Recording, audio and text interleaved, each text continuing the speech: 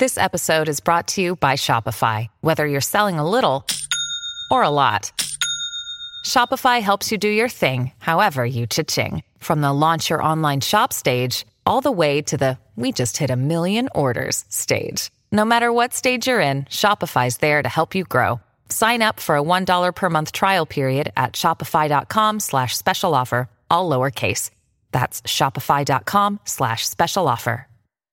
This is a companion podcast to my Fox Nation special, Riddle, The Search for James R. Hoffa.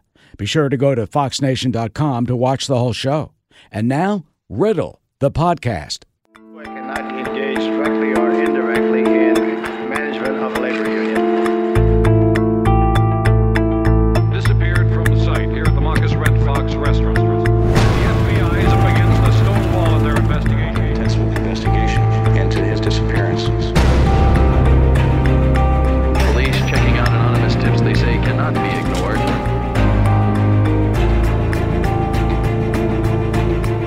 Probably never going to see him again or find the body. Hi, I'm Eric Shawn, and welcome to Riddle, the podcast. My in-depth conversations with those involved in our Fox Nation special, Riddle, The Search for James R. Hoffa, and my Fox News reporting. Thanks for listening today. For the next 24 minutes, you'll hear from Melvin Goodconnect. Melvin is a former special agent in the intelligence division of the IRS. He was part of the prosecution team that put Frank Sheeran in federal prison, and believe it or not, he says Sheeran, despite being an admitted mafia hitman, was one of the most honorable people he ever met. He is also the author of the book, Working the Edge. But first, let me get you quickly up to speed. Jimmy Hoffa, he disappeared on July 30th, 1975 from the parking lot of the Marcus Red Fox restaurant in Bloomfield Hills, Michigan. It was believed he was headed to a meeting with Detroit mob boss Anthony Tony Jack Giacalone and New Jersey Genovese captain and Teamster official Tony Pro Provenzano. Well, in 2001, Buffalino crime family member and Teamster official Frank Sheeran, an admitted mafia killer, he told me he shot Hoffa in a house in Detroit. I met him as part of his proposed biography, which became the book I Heard You Paint Houses. In 2004, we went to that house. We pulled up the tiles on the hardwood floor, and we actually found blood. The pattern fit Sheeran's story precisely. The greatest amount of the possible evidence was in front of the foyer closet door, where Sheeran said Hoffa hit his head on the floor. 7 drops went down the hallway to the kitchen, where Sheeran says Hoffa's body was dragged out by 2 accomplices and was cremated. The FBI did find blood. They said 1 drop was inconclusive in terms of a DNA match. Another one was to an unknown male. There was no match to Hoffa, which is why I am calling on the government to release all of the Hoffa FBI investigation files fully now. Let the Hoffa family and the American public know what's been secret for so long and that we have been denied knowing, and retest the blood evidence we found using the latest DNA technology. Here now, Melvin Goodconnect. The FBI is up against the stone wall of their investigation. Intensive investigation into his Mel Goodconnect, thank you so much for joining us. You're welcome. Let's go back to the beginning. How did you get involved in the case of Frank Sheeran? Because you were a special agent in the intelligence division of the Internal Revenue Service. Yes, that's correct. In 1978, we joined the Inspector General's Office of the United States Department of Labor, Office of Organized Crime and Labor Racketeering. This unit was a special unit in the Inspector General's Act where a unit was created to investigate organized crime specifically. So I was approached by another agent to come along with him to investigate labor racketeering. I knew Jimmy Hoffa was gone approximately 2.5 years. And when I was offered the job, I didn't know that it was actually going to investigate the death of Jimmy Hoffa. So the case you had, basically, Frank Sheeran was a defendant. What was the case? The case was a labor racketeering case with Taft-Hartley violations, and was it was actually a RICO conspiracy we used to indict him. And he was charged with labor racketeering, using a car and payoffs and bribery and this sort of thing? That's pretty much it, Eric. The car, the big Lincoln, that's what brought Jimmy Hoffa, Frank Sheeran down. I started my investigation and started looking into the relationship between a leasing company and Frank Sheeran. The leasing company happened to be owned by a close associate of Russell Buffalino. Russell Buffalino was the head of the crime family in northern Pennsylvania and is probably one of the best, unknown organized crime figures in the United States. And this case, you had Frank Sheeran at the defense table. You testified. What was Frank Sheeran like? Frank Sheeran, he was a pretty scary guy, I got to tell you. He also was an honorable man. I just couldn't believe. One of the things that happened was incredible. After I convicted him of RICO, Racketeering Influence Corrupt Organizations Act, sentencing him to 20 years, he comes at me almost like a linebacker and puts his hand out and says, "Good job, Mel. No hard feelings." In the courtroom. In the courtroom, right after the jury got out, after the judge left the stand, he came over to me before any marshals can get him, and he just put his hand out and said that to me. It was incredible. That had never happened in all my time in law enforcement. A defendant facing 20 years in jail comes over and shakes my hand and says, "Good job, no hard feelings." He was the most honorable man you ever met, and that would be surprising considering he's an admitted mob killer who claims he killed Jimmy Hoffa, that he had this honor. He did have this honor. It was crazy. But if you stepped across the line, then you're in trouble. An FBI agent was talking to Sheeran's daughter out in the outside the courtroom, and Sheeran sees this and tells the United States attorney, "How many murders does he have against him?" And he says, 2 or 3, Frank. You're like, "You don't know?" He said, "Well, we're going to add some more to it. Add one more if that man doesn't get away from my daughter." So he threatened to kill him right there and then. And that sounds like Frank. That's Frank. So a few days later, the FBI agent was going to his car and was assaulted by some unknown person or persons with a blanket. So what we call that, Eric, is the availability notice. Mm-hmm. That availability notice, that could have been death to that FBI agent, is what it. And Sheeran sent the message that if you don't stop, then you're not untouchable. So that was the message, and the FBI agent came into the courtroom the next day and just started screaming and yelling at Frank, and then Frank just sat there and smiled at him. Wow. You said he scared you. You in your book, Working the Edge, you describe him as Frankenstein, but the gentle giant. Yes, that's. It was kind of funny. He was a bouncer at a dance hall, which was 2 blocks away from my house. I'm probably 10, 12, 13 years old, and we used to go up and listen to the music at the dance hall and watch the people going in. Well, Frank Sheeran was the bouncer.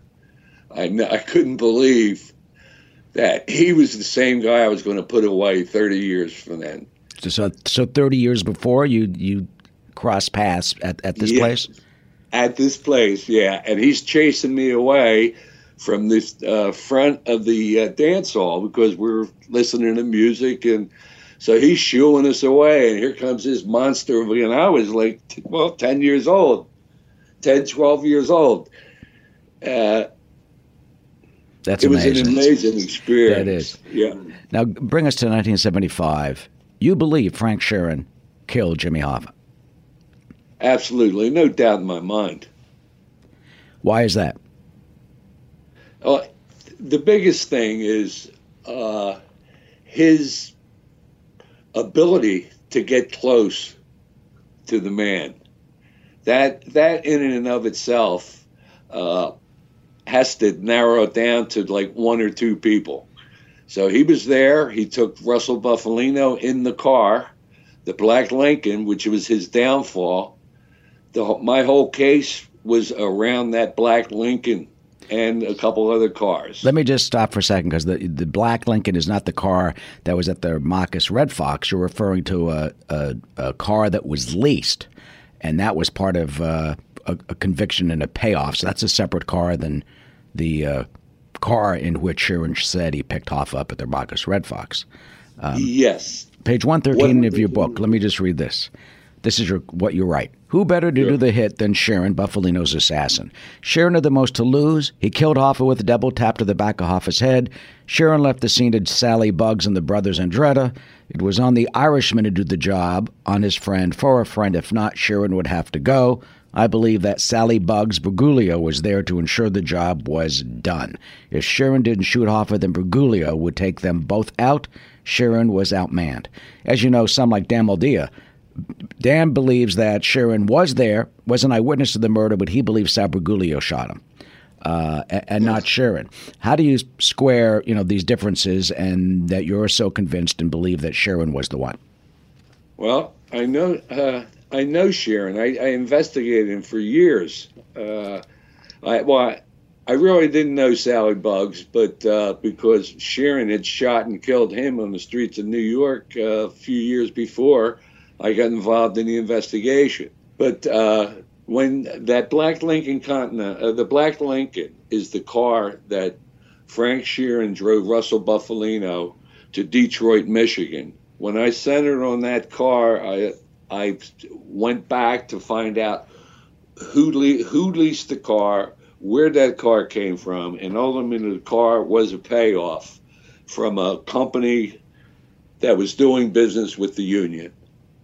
So I expanded my investigation from there, and what happened was we formed a RICO. When I asked for the records of Teamsters 326, Big Frank was sitting in the chair and just staring at me. He never would say anything. It was just like a Hulk. The attorney was doing all the talking. He's just staring at me, which, that was a little unsettling. Even when I presented him with the federal grand jury subpoenas, he wouldn't even take them. He would just stare at me, and the attorney would grab him. That must have been unsettling. Yeah, it was, especially after we were threatened by one of his goons out in the hallway, asking us what size shoes we're wearing, so he could measure them for cement boots.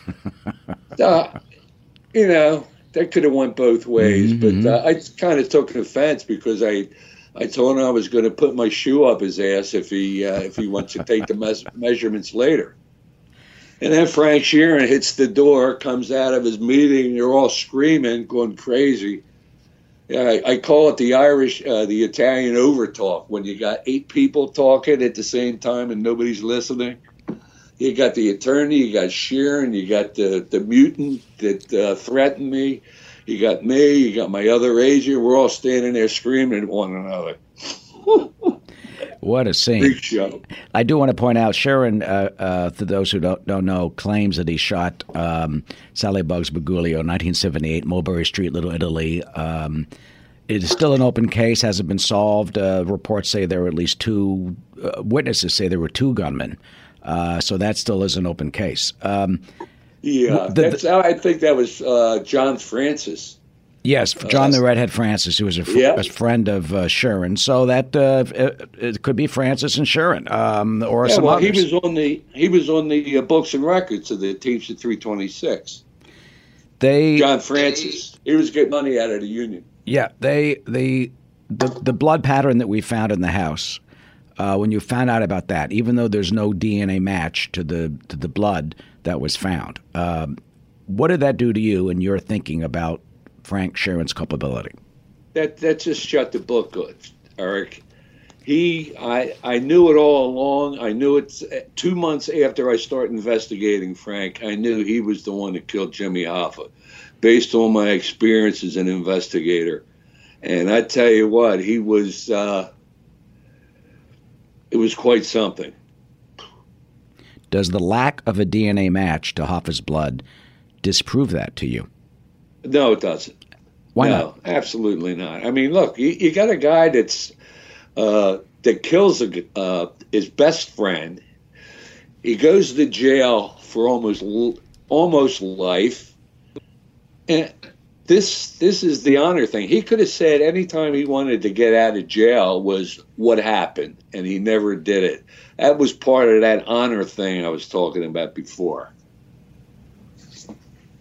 And you eventually sent him back to prison. What? Because he was meeting with John Stanfa, who at the time was the alleged head of the Philadelphia crime family. Stanfa now in prison the rest of his life. That's correct. I got a guy by the name, an informant I developed. I called him the Big Tuna. Well, the Big Tuna happened to be driving Frank Sheeran around. He was his driver for a while. Frank really didn't have very good luck with drivers. His first driver was Charlie Allen, the Hitman, and he turned on him and wired him up. Now, 14 years later, I'm still investigating. He comes, this Big Tuna comes in, and we start wiring him up, and he's driving Frank around. So we got the same thing 14 years later, and he was meeting with John Stanfa. That was about the time that Russell Buffalino was starting to fade out. And it was a violation of his parole to meet with Stanfa? Yes. No contacts with known criminals, no going out of the state. So the FBI came over and we started a joint investigation and surveilled him going out of the state, surveilled him with major mob figures, and then we put him back in prison. Still, he wouldn't talk. At one point, someone, who was that, Charlie Allen, directly was wired and said, "Did you kill Jimmy Hoffa?" Yes.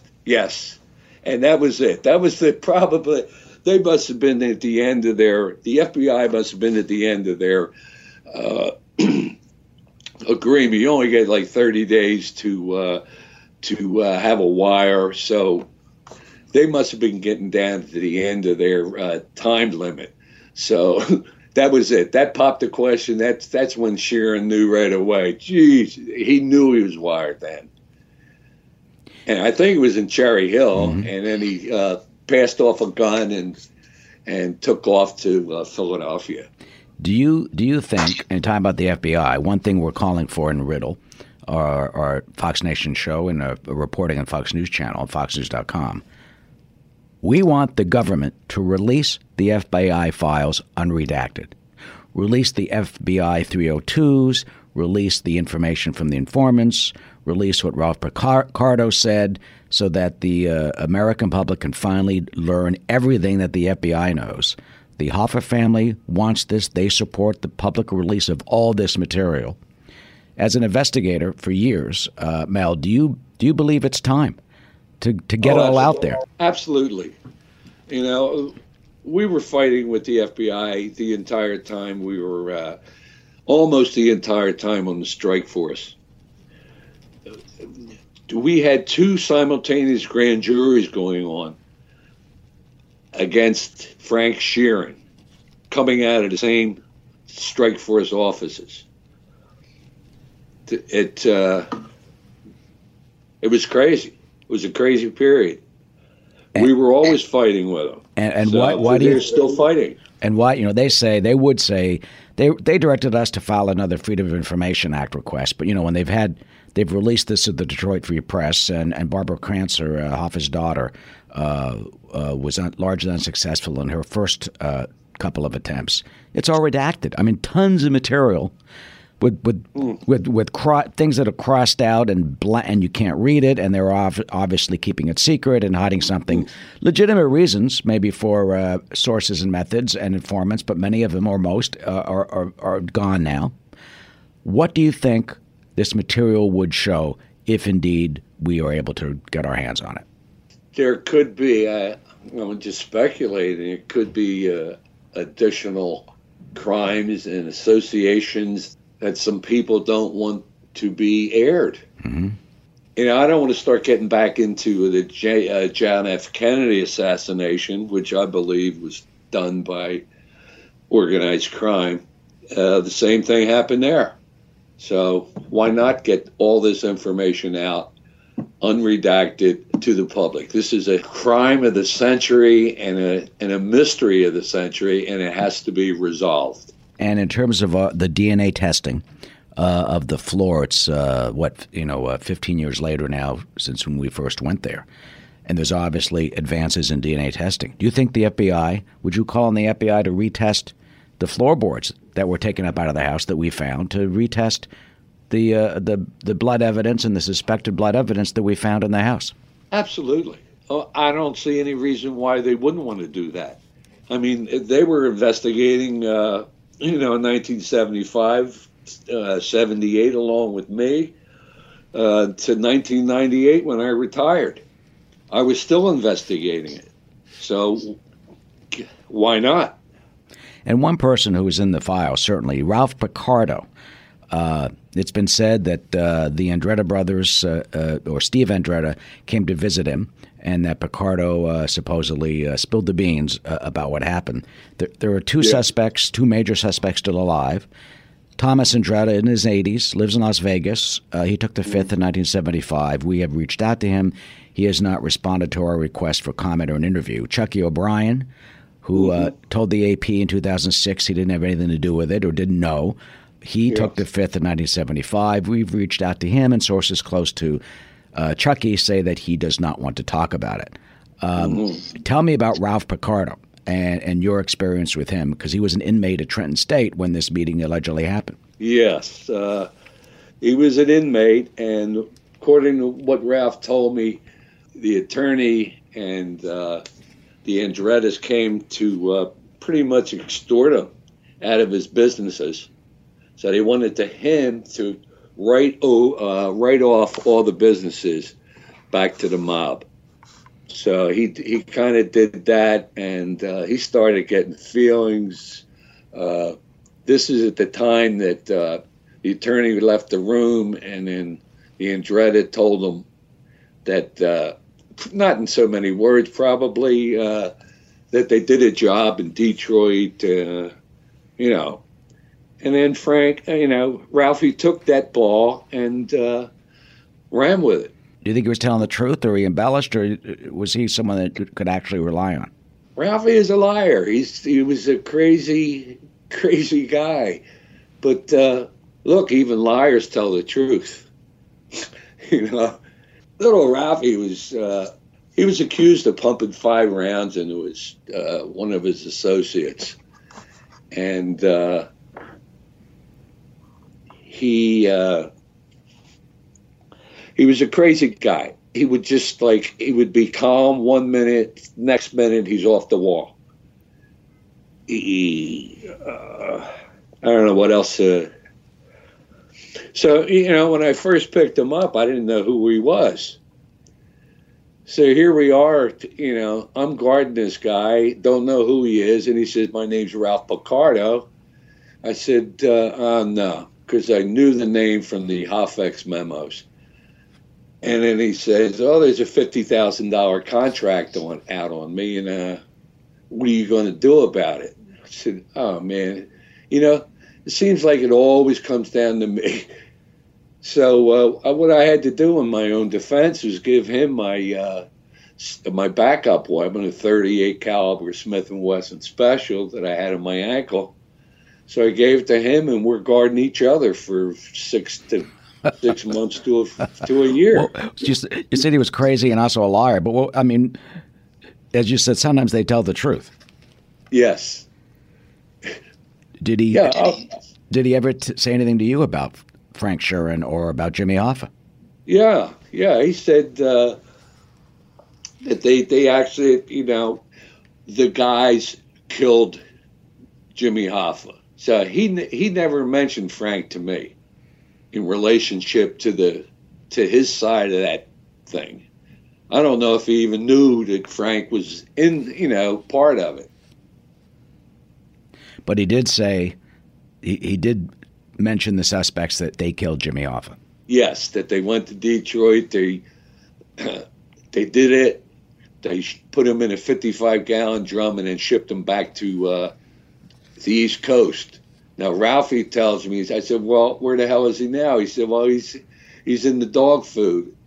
So what do you mean? He says, they put him in a 55-gallon drum, shipped him to Northeast Pennsylvania, which is Russell Buffalina's territory, and then they shredded him into dog food. Oh man, it is amazing. Do you think, finally, Mel, do you think, what would take this for it to be completely solved? You've got Frank Sheeran's story. You have his confession that you believe. You've got the corroboration, seemingly, of the blood evidence and pattern that we found on the floor of the house. And we're calling for the release of all the FBI files unredacted. Get it out there. That's our call. What would you like to see happen? And do you think that will finally bring closure to the case? I think it will. I think the blood evidence and the new technology out there today can prove beyond a reasonable doubt that Frank killed Jimmy Hoffa. Mel Goodconnect, author of Working the Edge, all about his life as a special agent in the intelligence division of the IRS in Philadelphia. Born and raised and knew Frank Sheeran since you were 10 years old and ended up prosecuting him, being on the team of prosecuting him. Mel, my great thanks, and thank you for your involvement, for your service to our nation, and to the insights that you bring to us about Jimmy Hoffa and Frank Sheeran. Thank you very much for having me, Eric. Thanks for listening today. Check out all the other Riddle podcasts. You can also follow me on Twitter and Facebook. And just Google my name, put Frank Sheeran next to it or Jimmy Hoffa, and you can see the other articles we've written, and you can keep up with my reporting on Fox News. I'm Eric Shawn.